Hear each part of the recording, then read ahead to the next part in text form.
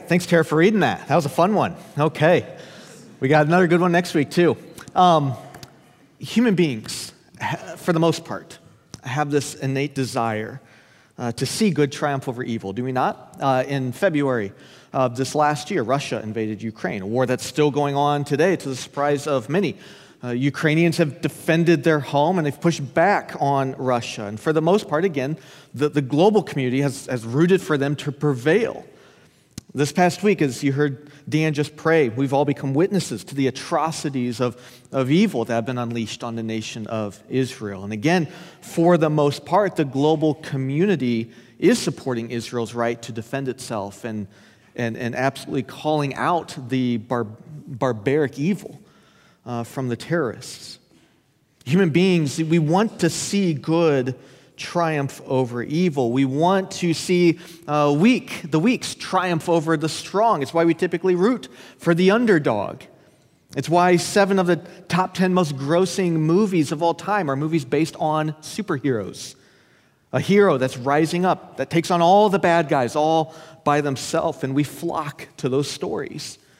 The Marvel franchise alone has grossed over $30 billion in just the past 15 years with over 30 different movies and 9 different TV series with more to come. Well, why is that? Well, because again, people will pay to watch them. They're tapping into this innate desire within human beings to see good triumph over evil. And we're drawn to these stories because we recognize, I think, to some degree, the conflict in our own lives. We recognize the suffering that's found in this world, the suffering that we're facing. We see evil that's all around us, and we so often, even internally, feel our own sense of shame and guilt and hurt that comes from our own past. A guilt and shame that maybe for many in here is still haunting us. And it feels as though we can't move past it. And so a lot of times these stories that we watch or read, we dive into because maybe we're seeking an escape from our own hurt, our own guilt. Maybe if we're honest, we want to experience a similar victory in our own lives over that which haunts us, that which taunts us. We want a hero to fight for us, to defeat evil that's seeking to manipulate and seeking to control, that's seeking to domineer, that's seeking to harm us. Well, in the text today before us, we see an unlikely hero rise up, Ehud, empowered by God to fight for an enslaved people. And we see in this story of Ehud, God's deliverance of Israel yet again from the hands, here though detailed as a vile, grotesque, and disgustingly evil oppressor. And from this, we learn and see how God fights for us, how he has delivered us from that which seeks to domineer, that which seeks to enslave us. We see from the text today, this morning before us, how we can have freedom and victory over that which enslaves us, freedom over fear, freedom from guilt, freedom from shame, freedom from worry, freedom from evil when it's taunting, when its control over us seems so overpowering us. We see here once again God raising up a deliverer, someone who will fight for the oppressed, fight for the enslaved, someone who will expose the oppressor for what they truly are, a pile of dung. And we see a change in Israel when this deliverer fights for them and leads them. They all of a sudden find rest. They all of a sudden walk in freedom and the victory that God has so generously given them. We see happen to them what happens to us through faith in Christ. And so what we see in this story then is that since God through Christ has defeated the vile and wretched enemy which stands before us, which only seeks to steal and kill and destroy, we must then live and walk in the freedom that Christ has purchased for us. So let's dig into the story today. It's an interesting one for sure. And as you were hearing it read, probably one of the first things that maybe you might notice, apart from just the violence and the grossness of the story, is the detail. It's a very detailed story, isn't it? It's an incredibly detailed accounting of how Ehud delivered Israel from King Eglon. It's different than even the story we read last week from Othniel.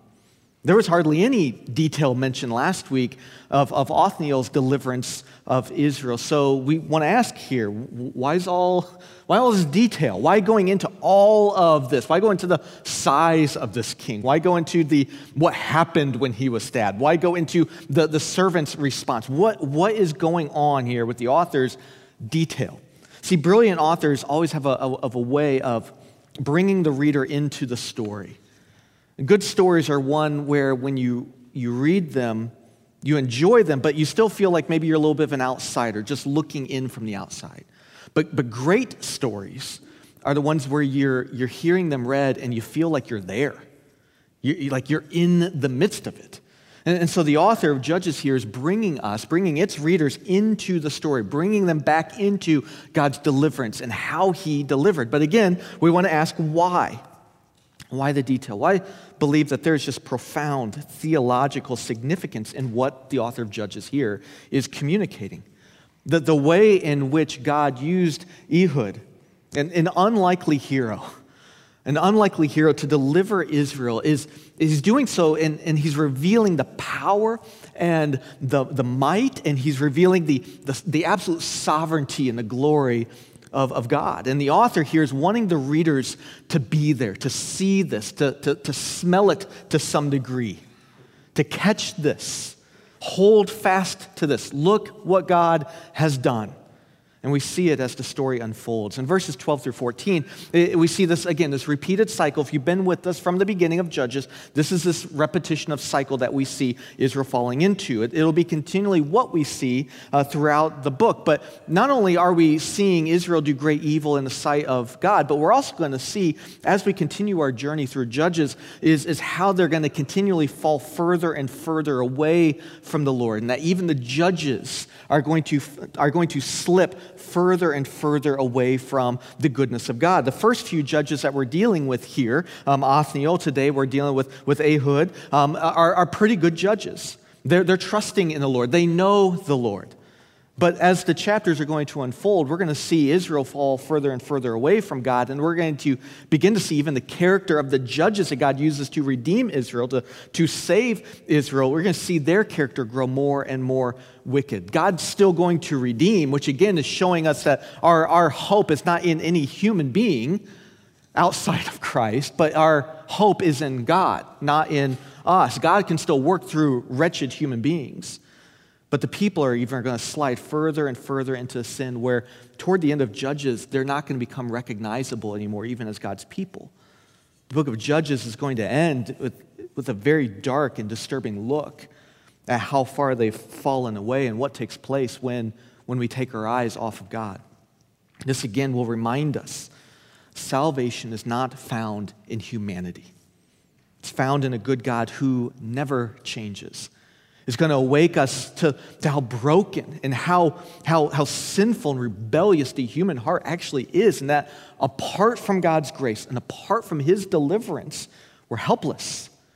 Judges points us to our need for a king, someone to lead us and to deliver us. And so here we are again in the first few verses of the story, seeing again, once again, Israel's sin of forgetting their God. And because of their forgetfulness of God, because of their rebellion against God, God brings judgment upon them, and they find themselves once again enslaved. It's going to be this common theme we're going to see again throughout Judges. Sin brings enslavement every single time.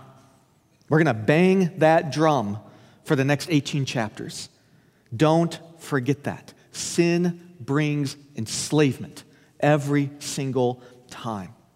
However, we're also going to see another common theme shine through that's brighter. God is merciful. Don't forget that one either. We heard the story read this morning. Let me once again draw us back into the story here. Let me summarize it very, very quickly and take note of the details. Judges 3 tells us the story of Ehud, a left-handed Israelite from the tribe of Benjamin.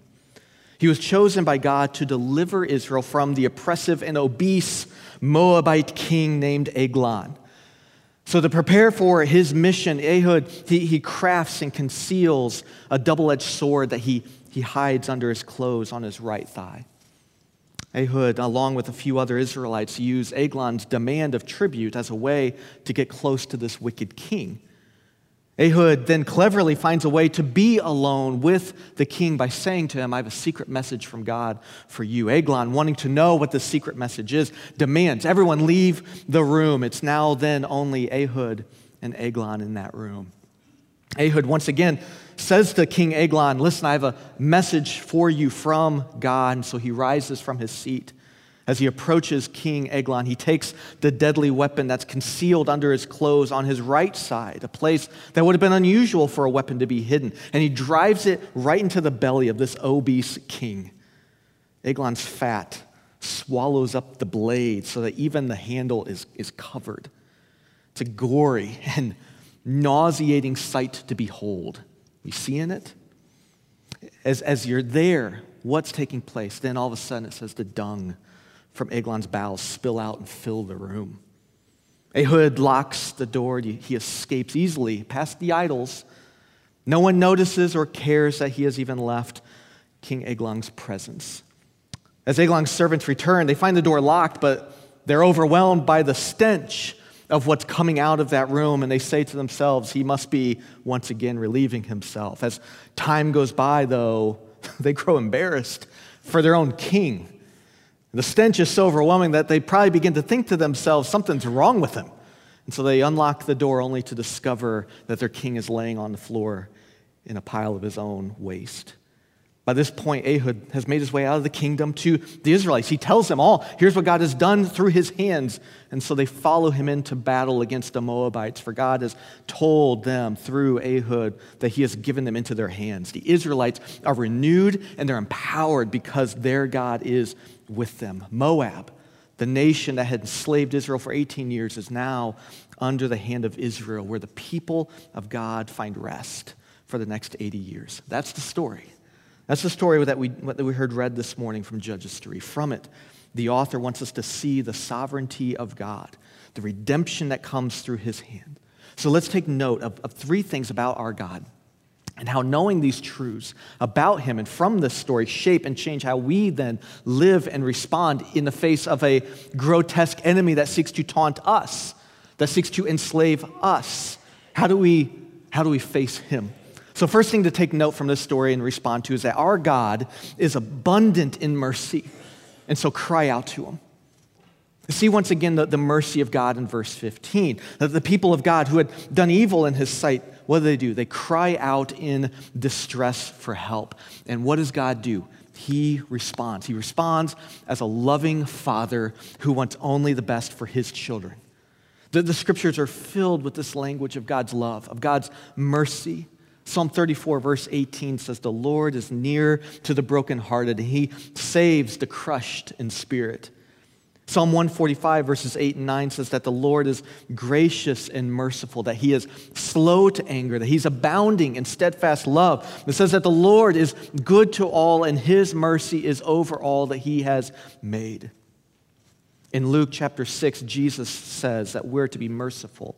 Why? Even as your Father is merciful. Over and over again, we see the mercy of God throughout the scriptures. This is who he is. He's abundant in mercy. Like Israel, though, we deserve judgment. We deserve condemnation. Like Israel, we're guilty of doing great evil in the sight of God. If the greatest commandment ever to be given is to love the Lord our God with all of our heart and soul, mind, and strength, then we have failed miserably. We are not lovers of God with all our might. Personalize that. You are not. I am not a lover of God with all my might, all my strength, all my heart. No, I chase after the idols of this world. I fall in love with the idols of this world. And because of that, I am rightly deserving of God's wrath. I have no defense to give. You have no defense to give. You have no good works you can lay before a holy God. Says, yes, I know I've done this, but what about all this stuff? No, everything condemns us. But praise God through faith in Christ, because God is abundant in mercy. We have a God who loves to show it, a God who loves to give mercy. 1 Peter 1:3 says, "Blessed be the God and Father of our Lord Jesus Christ. According to his great mercy, he has caused us to be born again to a living hope through the resurrection of Jesus Christ from the dead." Do you see there in that verse the mighty hand of God? Do you see in that verse the mercy that God has for us sinners? The love of a father, do you see it? The love of a father for you. As parents, we don't like to hear our children cry. There's something that when we hear our kids cry that causes our hearts to ache when we hear them. All right? Now the older our kids are getting, at least for me, the older my kids are getting, we're starting to learn the difference between, is this just now a cry for attention, which I can just easily tune out, or it's usually met with, you're fine, rub some dirt on it, get up, you're okay, or is this a real cry for help? Parents can begin to see the difference between those two cries. A cry that, okay, get over it, or a cry that I need to respond to. A few years ago, my daughter Stella, she was riding her bike in the back alleyway of our neighborhood. And she was still pretty young. She was still just learning how to start riding her bike. Now, Stella, if you know her, she's an emotional child, which I love. I love that. But it does mean that there are a lot of tears in our home. And so we have to continually decipher, are these tears real or which aren't? What do I need to do in this moment? But that evening when she was riding her bike in the back alleyway, I saw her hit a crack in the road down the way, and she fell over, and I immediately heard her cry. And I knew immediately in that moment, as soon as the first cry came out of her mouth, this is a cry I've got to respond to as her dad. So I ran down that alleyway, and I picked her up as she was running toward me and saw immediately her wrist is broken. It was one of those get in the car, we are going to the ER. That is broken. In that moment, there was nothing else on my mind that I cared about except to care for my child and to comfort her and to protect her and to get her the help that she needed in that moment. Now, since that moment several years ago, I've heard my daughter cry on many other occasions. But even right now, I can still specifically remember the sound of that cry when she broke her wrist. Because in that moment, I heard that as a dad who loves her, I was emotionally connected to the pain that she was feeling in that moment. Now listen, I'm an imperfect father in so many ways. But even I can respond to my kids' cries in the right way when they cry out for help. How much more so will God, a perfect Father, respond to our cries for help? That's what we want to rest in. Cry out to God, regardless of what you're walking through. Cry out to God. He hears you.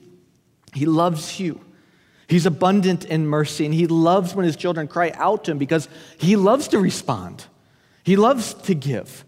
He loves to provide. It gives him the glory as the great provider. God's mercy, it's abundant. His love is steadfast. A nation that had forgotten him time and time and time again, they cry out to God for help, and he responds. What a loving, perfect Father. Second thing to note as we read through the story, though, is that our God uses the weak to shame the strong. So let's act with boldness. God uses the weak to shame the strong, so act with boldness. In 1980, the U.S. hockey team defeated the Soviet Union in what's been called the Miracle on Ice. It's arguably one of the greatest moments and upsets in sports history. If you know the story, you know that the Soviet Union, they had won the gold medal in 5 of the last 6 Winter Olympic Games. They were a team that was filled with professional hockey players, while the U.S., all they brought was a team made up solely of amateur players. The U.S. team was also in that tournament the youngest team, but they were also the youngest team to play in U.S. hockey history.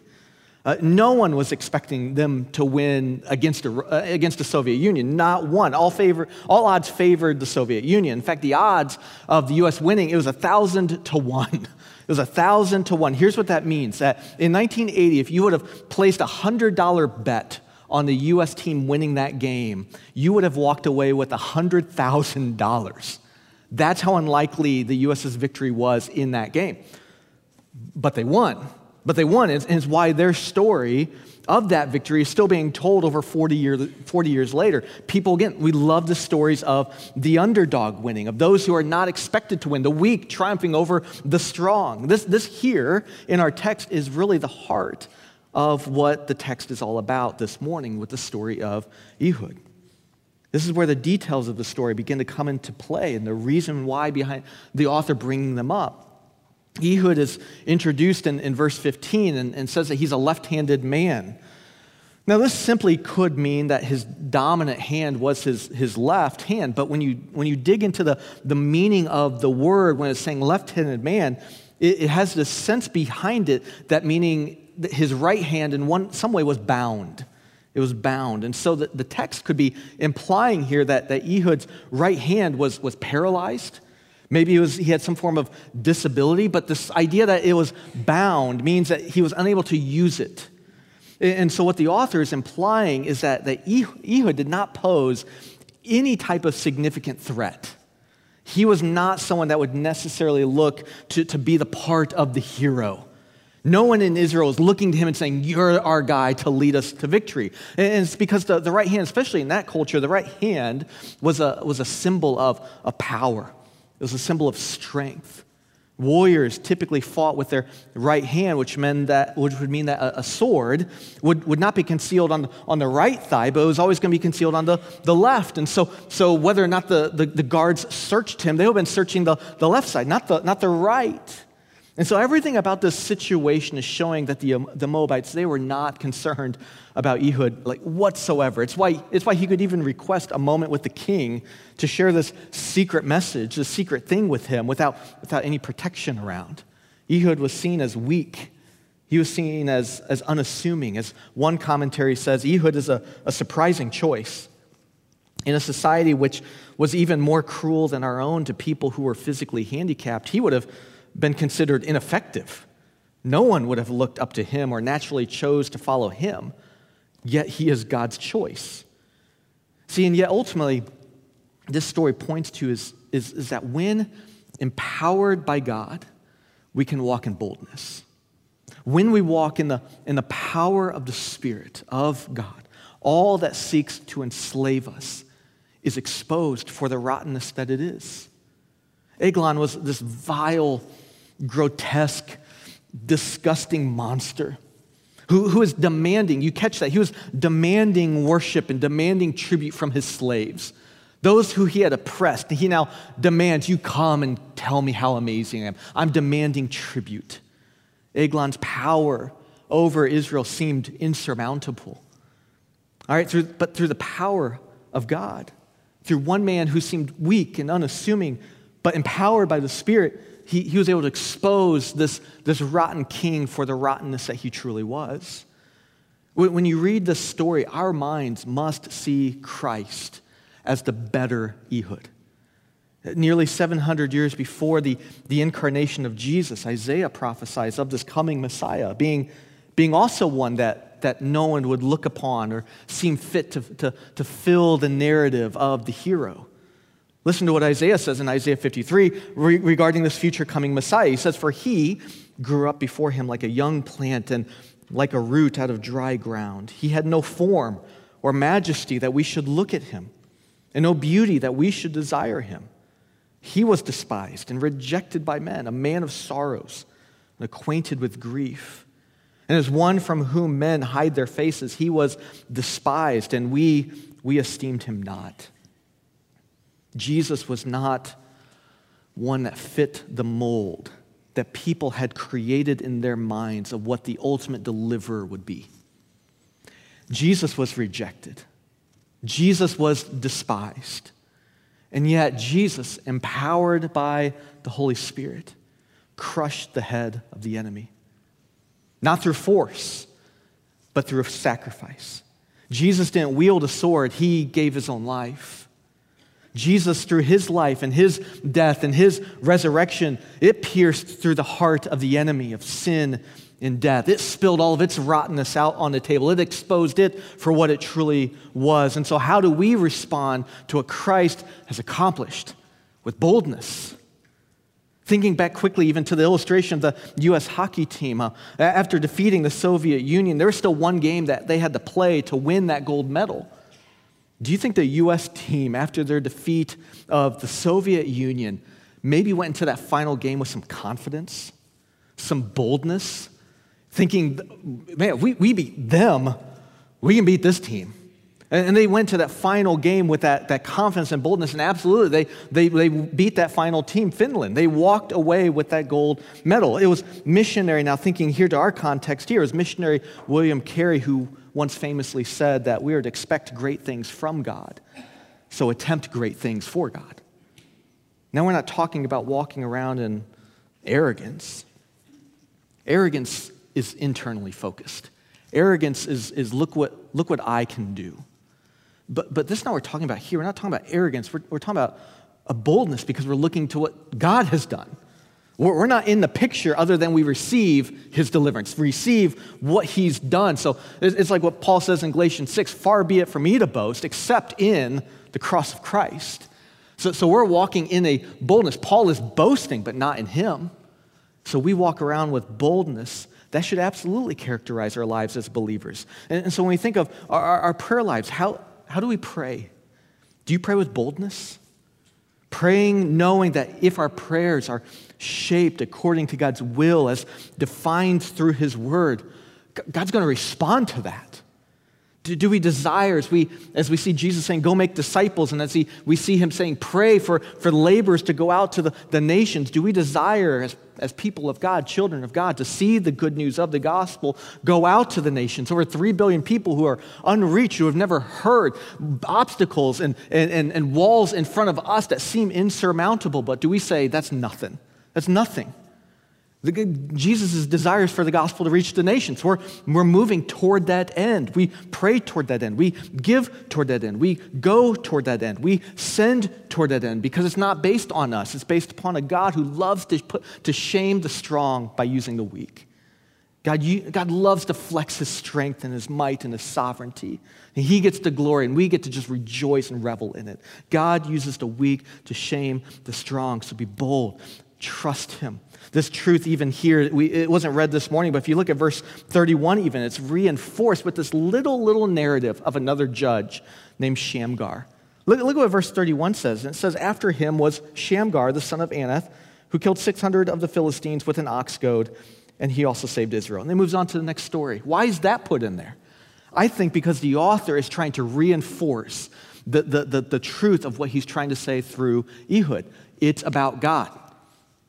So if God can use Ehud, a left-handed man who seemed unopposing, to defeat this nasty monster, and then here's another story here of Shamgar. Oh yeah, he killed 600 Philistines with a cattle prod. He's drawing us back to it's not you.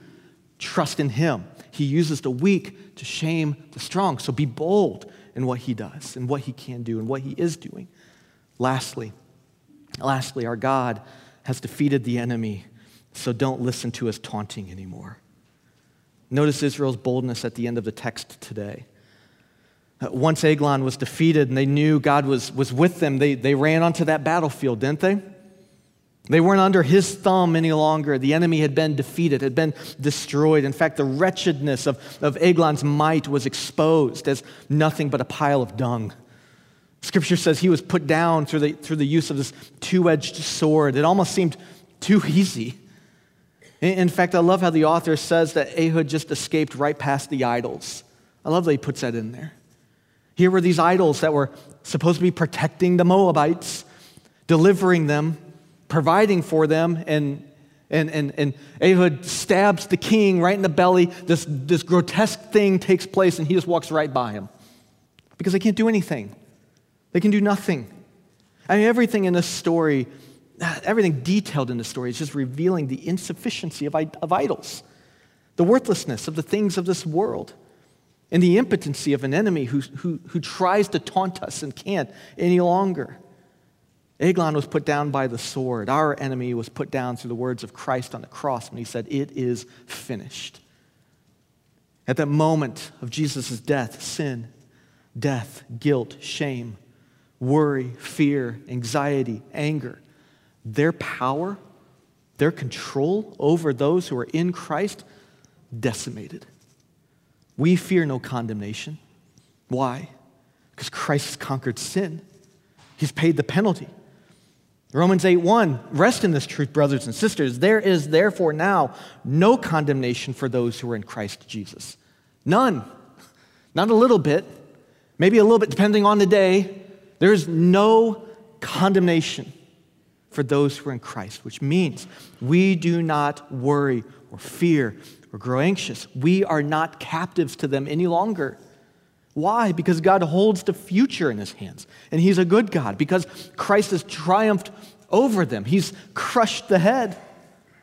As the lyrics say in the great song, Before the Throne, when Satan tempts me to despair, when he tells me of the guilt within, there it is, there's the taunting, right? The taunting of, look what you've done.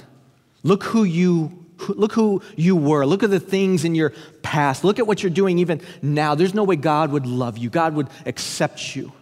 You'll never get past this. This is who you are. It's your identity. It's what defines you.